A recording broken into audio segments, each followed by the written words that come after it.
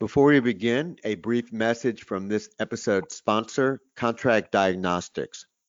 They are a firm that is 100% dedicated to physician contract reviews. They provide a service that all physician families will need at least one time in their careers. They've helped over 10,000 physicians understand not only what they are signing, but what risk they're taking for their family.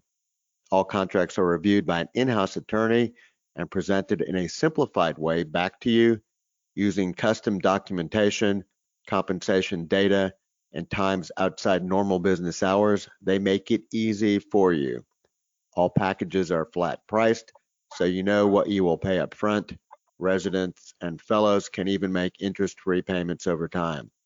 So look them up at drpodcastnetwork.com/contract diagnostics or call 888-574-5526.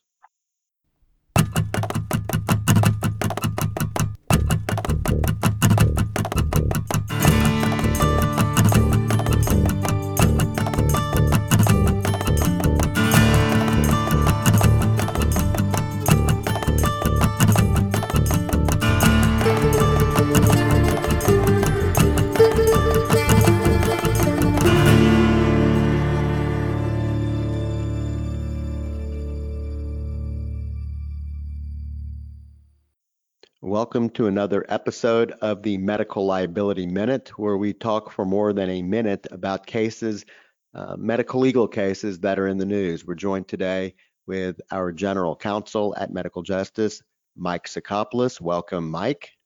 Hi, happy to be with you. Today we're going to talk about ransomware, class action lawsuits, COVID-19, the easy stuff. So why don't you introduce the case du jour? I will.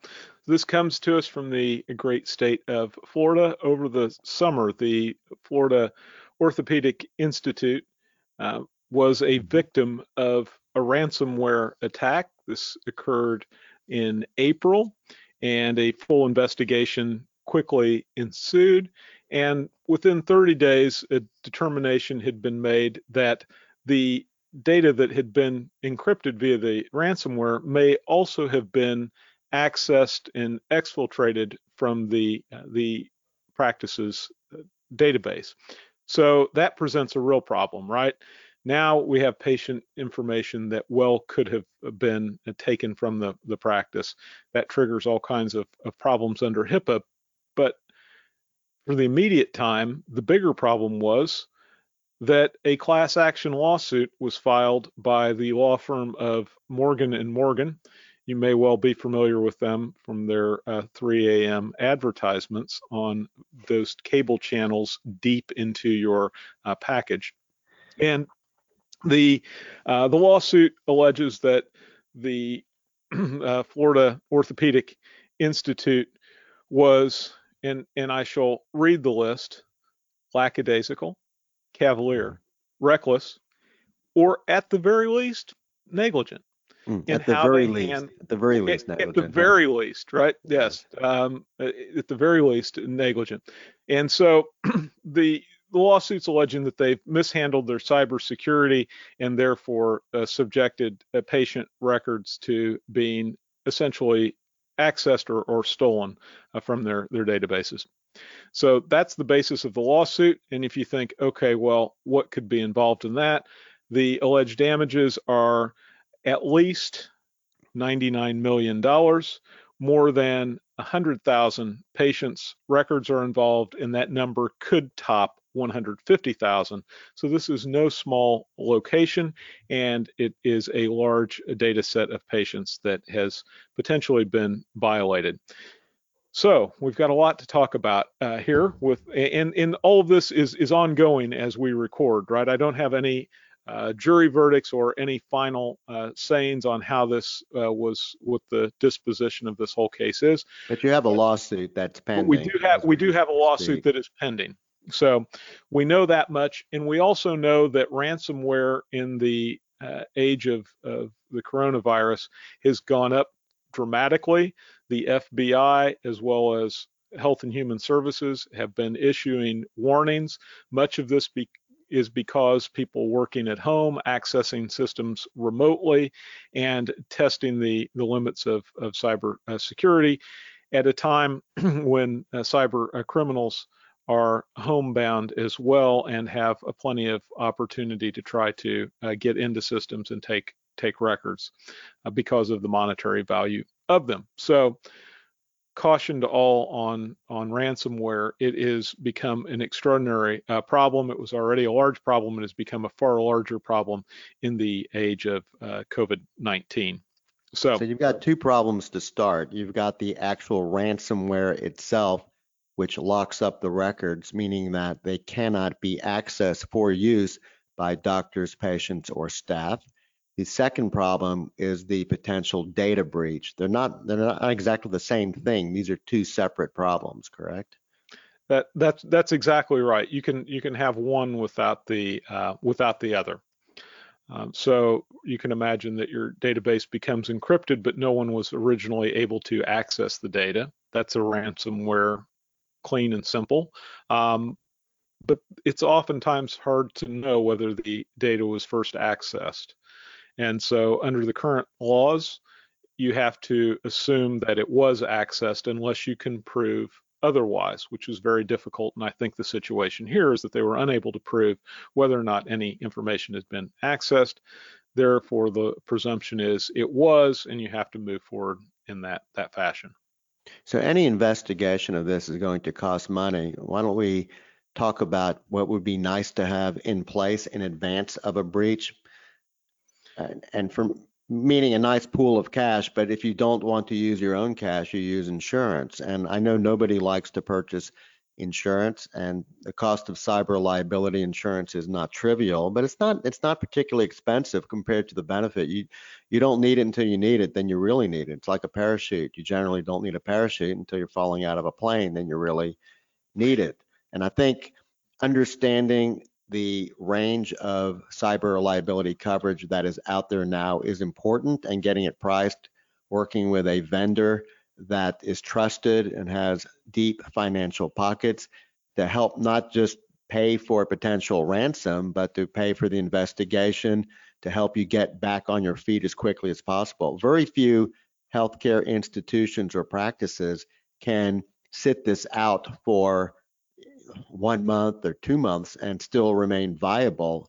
Practices need to be back online ASAP. And that's why, while the FBI doesn't tell you to pay ransoms, they often don't tell you that it's forbidden to pay ransoms. I mean, you can certainly see if the price is not unreasonable to make the payment. Typically, this will be in Bitcoins. You want to make sure that your policy has enough oomph in there to get you back on your feet as quickly as possible. Why don't you talk a little bit about the different types of cyber liability coverage that are out there? You're not an insurance agent. You don't make any money off of this. At least I don't think you do. Nope, not a penny, not a broker, not licensed, but a huge fan of cyber insurance, simply because this is a threat that is tremendous to practices. And why I say that is studies show somewhere in the neighborhood of $300 to $350 per patient per breach. So if you were to look at, repeat that one more time. How many dollars per patient per breach? So there's an organization, a think tank out of Michigan, the Ponemon Institute, who's really kind of the forefront of this. And their estimation, and others could take a little issue with this, but it's in the category of $300 to $350 per patient on average for an electronic breach. So figure out how many patients you have in your database and start to multiply by 300 to 350. The number becomes huge. If it's 1,000, let's assume we're dealing with just a small practice that's been doing its thing, solo doctor for 20 years, and let's say they take care of 1,000 patients a year. I mean, they probably take care of more than 1,000 patients a year, but let's just use that because it's easy to multiply. So we said 1,000 patients, 20 years, that's 20,000 times 350. I mean, we're talking about a significant, millions upon millions of potential outlay there. It's potentially catastrophic right, for our practice, and that's why I think that you are reckless to the point of foolish not to have an appropriate amount of cyber coverage. And again, I don't sell this stuff, and I'm not advocating one company over another. I'm just telling you, you need to work with your broker to do this. There is a lot that is involved. You think you just got to get your records back online. Well, let's assume you pay the ransom. Typically, the data comes back in poor form, and it requires people to work on it for some days, if not weeks, to make it actually usable. Again, assuming that that you even get access to it once you pay the ransom, right? You're You may assuming not. there's honor amongst thieves, and that in the Exactly. marketplace of ransomware, that if people were paying the ransom and never got their records back, sooner or later, nobody would ever pay the ransom. You'd assume that your records were dead and you just move on, correct?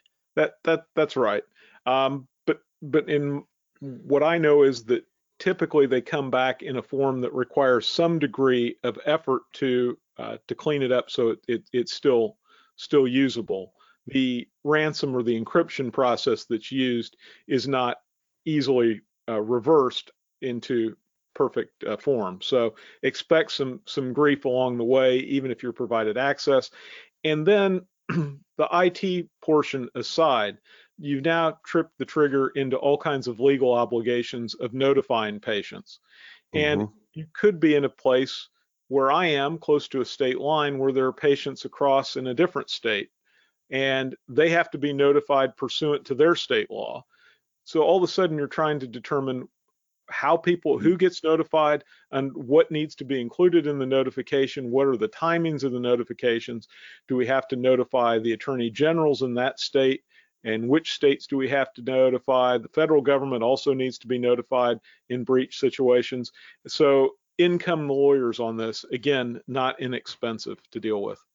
Why don't you start with the situation where you may not have to notify anyone? Can you give me an example of a supposed breach or potential breach where you don't have to notify any entity?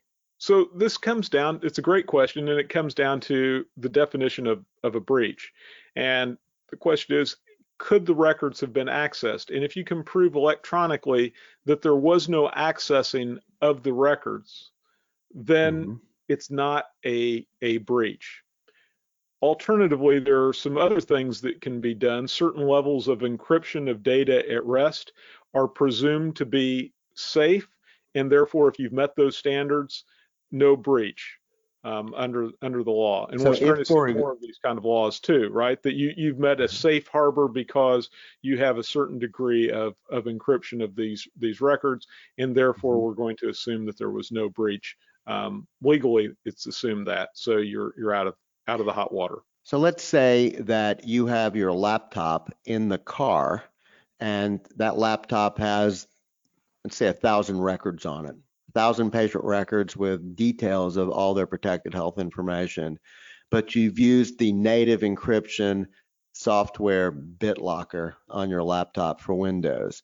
Um, and you set it up properly so that everything is being encrypted. And someone breaks into your car, takes all of your valuable items, including the laptop. Your laptop has clearly been stolen. What obligations do you have related to reporting the breach, if any? This is probably the easiest one of all, I'm guessing. Easiest one, because legally it would not be considered a breach because of the proper encryption. It would just need to be documented into your HIPAA log that you've experienced this, and this is why it was not a breach, because it was up to these standards, and you're all set. No legal breach, no need to notify anyone. You're out the laptop and not much else. So take home message number one, encrypt, encrypt, encrypt. It's not unusual for a laptop to be lost or stolen. It's not unusual for a memory stick to be lost or stolen. They make memory sticks that are encrypted natively. You can purchase them. I don't know what they're called now. I know I purchased them years ago, called IronKey, and you need to use your own password. You create your password initially just to initialize it and get it started. But if you want to use it going forward, you have to put in your password. So it's a great thing to use, always encrypted. Um, phones, phones, I guess I would say modern phones are encrypted at rest, but this can become quite complicated, can it not?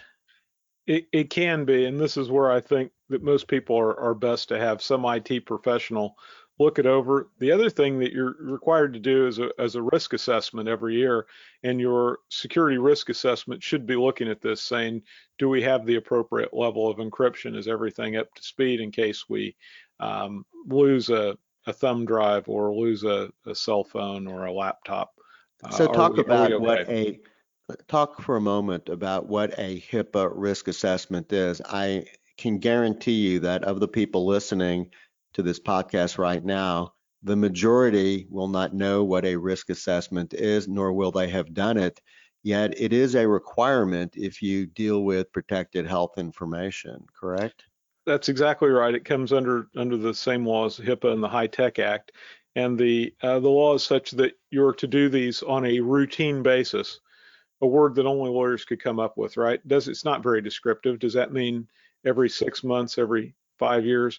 Most people are saying that routine means annually or every 18 months, and it's a top to bottom look at how you're handling patient information, protected health information, PHI.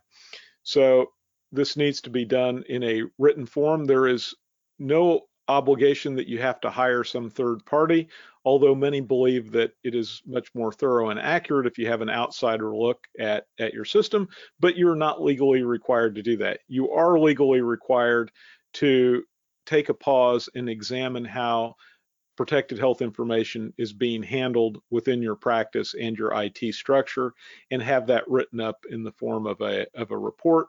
I will tell you that the folks that enforce HIPAA at the federal level, the Office of Civil Rights, this is the very first thing that they ask for when there's a problem. They ask to be sent your most recent security risk assessment. All right. So if you lose your laptop, and let's say it was not encrypted, and you have an obligation to report, in the follow-up conversation with the Office of Civil Rights, what you're saying is one of the first questions will be, let's take a peek at your HIPAA risk assessment. And it may very well be that you don't have one, and that would not be getting that conversation off to a good start, correct? No, not not at all. And the tolerance of the Office of Civil Rights has waned in recent years. They felt like this has been a requirement for many, many years, and that it has been wholesale ignored by much of the medical practice, and that something needed to be done to get people's attention. So now we are seeing more and more penalties coming out for not having this. The idea that you can say, oh, well, I didn't know, is no longer going to work because of the fact this requirement has been around for more than a decade. Well, let's describe the flip side. Let's say for the moment that you report the breach and then they say, "Great, show us your HIPAA risk assessment." And it's awesome. It's detailed. It talks about physical security. It talks about the types of protections you have with your computers in-house, as well as the cloud services and all the little details associated with that, including firewalls. It talks about training of your staff, how they avoid phishing. I would think that pulling out that document would be a tour de force. I don't know that it would eliminate the problem that you're facing, but I think it would certainly take some of the sting out. And if there's any discretion related to penalties, you may be working your way down to a penalty of zero. I think that's right. What Office of Civil Rights is looking for is people making an effort to comply. And look, everyone has problems, and there can be a breach. We've seen it even at places like the Department of Defense, right, or the CIA. No one is 100% secure. What we're looking for here is that you're complying with the law and that you're making a real effort to do so. And that's going to take you way, way down the road because, quite frankly, there's so many people that are not. They're going to focus on those folks. Has there ever been a breach at the Office of Civil Rights for Department of Health and Human Oh, Services? there has been. much to the glee of many attorneys and those tattooed by the Office of Civil Rights. They've had their own I can't even imagine. problems. Who amongst us, right? Exactly. Let those, yeah, don't throw stones if you live in a glass house, I guess. Something like that, correct? The Well, crystal talk about palace what of is the Office of Civil what are Rights. the types of things you would be looking at? You said it is possible to do it yourself, do a risk assessment on your own. Let's say you're a solo practitioner and you do want this documentation. It sounds like the things that you want to think about would be the physical security of your structure. You don't leave your doors open. You obviously lock them. And what are the types of locks that you have? The training that your employees have in terms of treating protected health information as being confidential and what care is taken there. What types of computer systems you do use. Um, Paperwork, I'm guessing, having all your Sure. business associate agreements in place. I mean, there's probably a great deal that can be done, and I would think it's a very daunting task starting from zero and getting a complete and total risk assessment. Maybe one way to think about it is to just bite it off pieces at a time. You don't have to be totally secure. I mean, you want to be, that's an aspirational goal, but a more realistic goal is to just start biting these off one piece at a time. I think that's right. And you just have to think about how information could be accessed inappropriately, or where is it at risk as you go. So you're right. You mentioned physically our doors locked. Okay, what about if you no longer have certain employees? Do you have a protocol by which they cannot access, or that you get keys back, or you change codes to get into buildings once someone is no longer there? What are your protocols for that? So some former employee doesn't come back to access information. These are the kind of things that you need to think through. What about software that's out of date, no longer being supported? That's a per se risk. And so is all of our software still being supported, and is it all up to date? These are the kind of things that we need to look at in a risk assessment. How do we do it, and who's also in charge of seeing that all of this takes place, that we have a go-to person that is doing it. Those So, are so let's just say that you had a computer on Windows 7, which worked quite a while. Now Windows 10 is what is supported. Windows 7 is not supported unless you have an explicit licensing agreement with Microsoft, and they are providing security updates for those who continue to make these specific payments, but they've certainly tried to get everybody to move up to Windows 10 for at least, the individual units. I'm not talking about server software. But if you decided to stay put with Windows 7 and never upgraded to Windows 10 for your office systems, and there's a breach, and it may be related to a security breach because of a lack of a patch update, that would be per se a violation. even if there's not a breach, just the simple fact that you're using something that is not secure is actionable under the act. So they take this very seriously, and there have been people that have had problems, even if not a single record got out, just when the investigation was going forward, that they found they're using all this out of date software that's not supported. It's considered just in and of itself a per se violation. I've got to stop right now and make a plug for Mike and the Medical Risk Institute. He got involved with trying to make sense out of HIPAA and keep doctors out of the crosshairs, including the HIPAA risk assessment, et cetera. And he's able to do this at a price I've never seen anywhere else. I mean, it's kind of we're on camera right now. You can't see us with the podcast, and he's blushing, but I'm telling you, I have had interactions with multiple vendors who charge a fortune for this stuff. He charges way too little for this, but you definitely want that document in place if and when there's a breach, because as he describes, if there is a breach and you have to do any type of reporting, the first thing the Office of Civil Rights will want to see is your HIPAA risk assessment. And if you pull it out and it's detailed and exhaustive and thoughtful, I think I can't say it will guarantee that you will not have a problem, but I think your risk goes down. Your risk assessment goes down. It's something you definitely want. Well, you're very kind, and I think that that's right. It goes down, and they're even certain cyber carriers that will look at risk assessments and provide a reduction in premium based upon how much effort you're going to keep this information secure that they're insuring. So some benefits there too. Well, it's interesting that you could purchase cyber liability insurance without even presenting a HIPAA risk assessment. Don't you find that fascinating? That I do. But everybody's risk tolerance, including insurance carriers, is different. This podcast was brought to you by Contract Diagnostics. This is a company that specializes in contract reviews, and specialization is something we can all appreciate here. So again, when you or your family have contract needs, give them a call. They'll help you understand your contract and make sure it lines up with your interest and protect the assets that you covet most, namely your time and your family. Find them at drpodcastnetwork.com/contract diagnostics or call 888-574-5526. And with that, we're at the end of our broadcast. Thanks for joining us. In closing, a few messages. If you're an existing member of Medical or Dental Justice and you find yourself on the receiving end of a medical legal threat, please contact us at 1-877-MED-JUST. That's 1-877-MED-JUST or 633-5878. Our STAT hotline is a service offered to all current members. It's designed to get your urgent medical legal questions answered ASAP.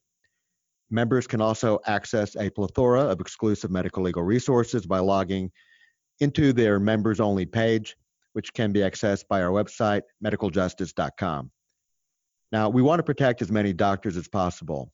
If one of your colleagues is in trouble, please refer him. When a current member of Medical Justice refers a colleague and that colleague becomes a member, you both receive a month of free protection. To refer a colleague, write to us at InfoNews, that's IN, F as in Frank, O, news, at medicaljustice.com. That's InfoNews@medicaljustice.com. Now, if you're not an existing member of Medical or Dental Justice, but want to bulletproof your practice from medical legal threats, our admin, Wendy Cates, is your best resource for information about our protection plans, implementation best practices, and pricing models. Wendy can be reached directly at 336-358-5587. We offer discounts for large groups and protect doctors of all specialties in all states. Now, before we close, one last request. If you enjoyed this episode, please write a review on your preferred podcast provider and share our podcast with your colleagues. Reviews help maintain our podcast visibility, which in turn helps us reach a broader audience. This helps us protect more doctors. Thank you for joining us this week. We hope you'll join us on the next episode of the Medical Liability Minute.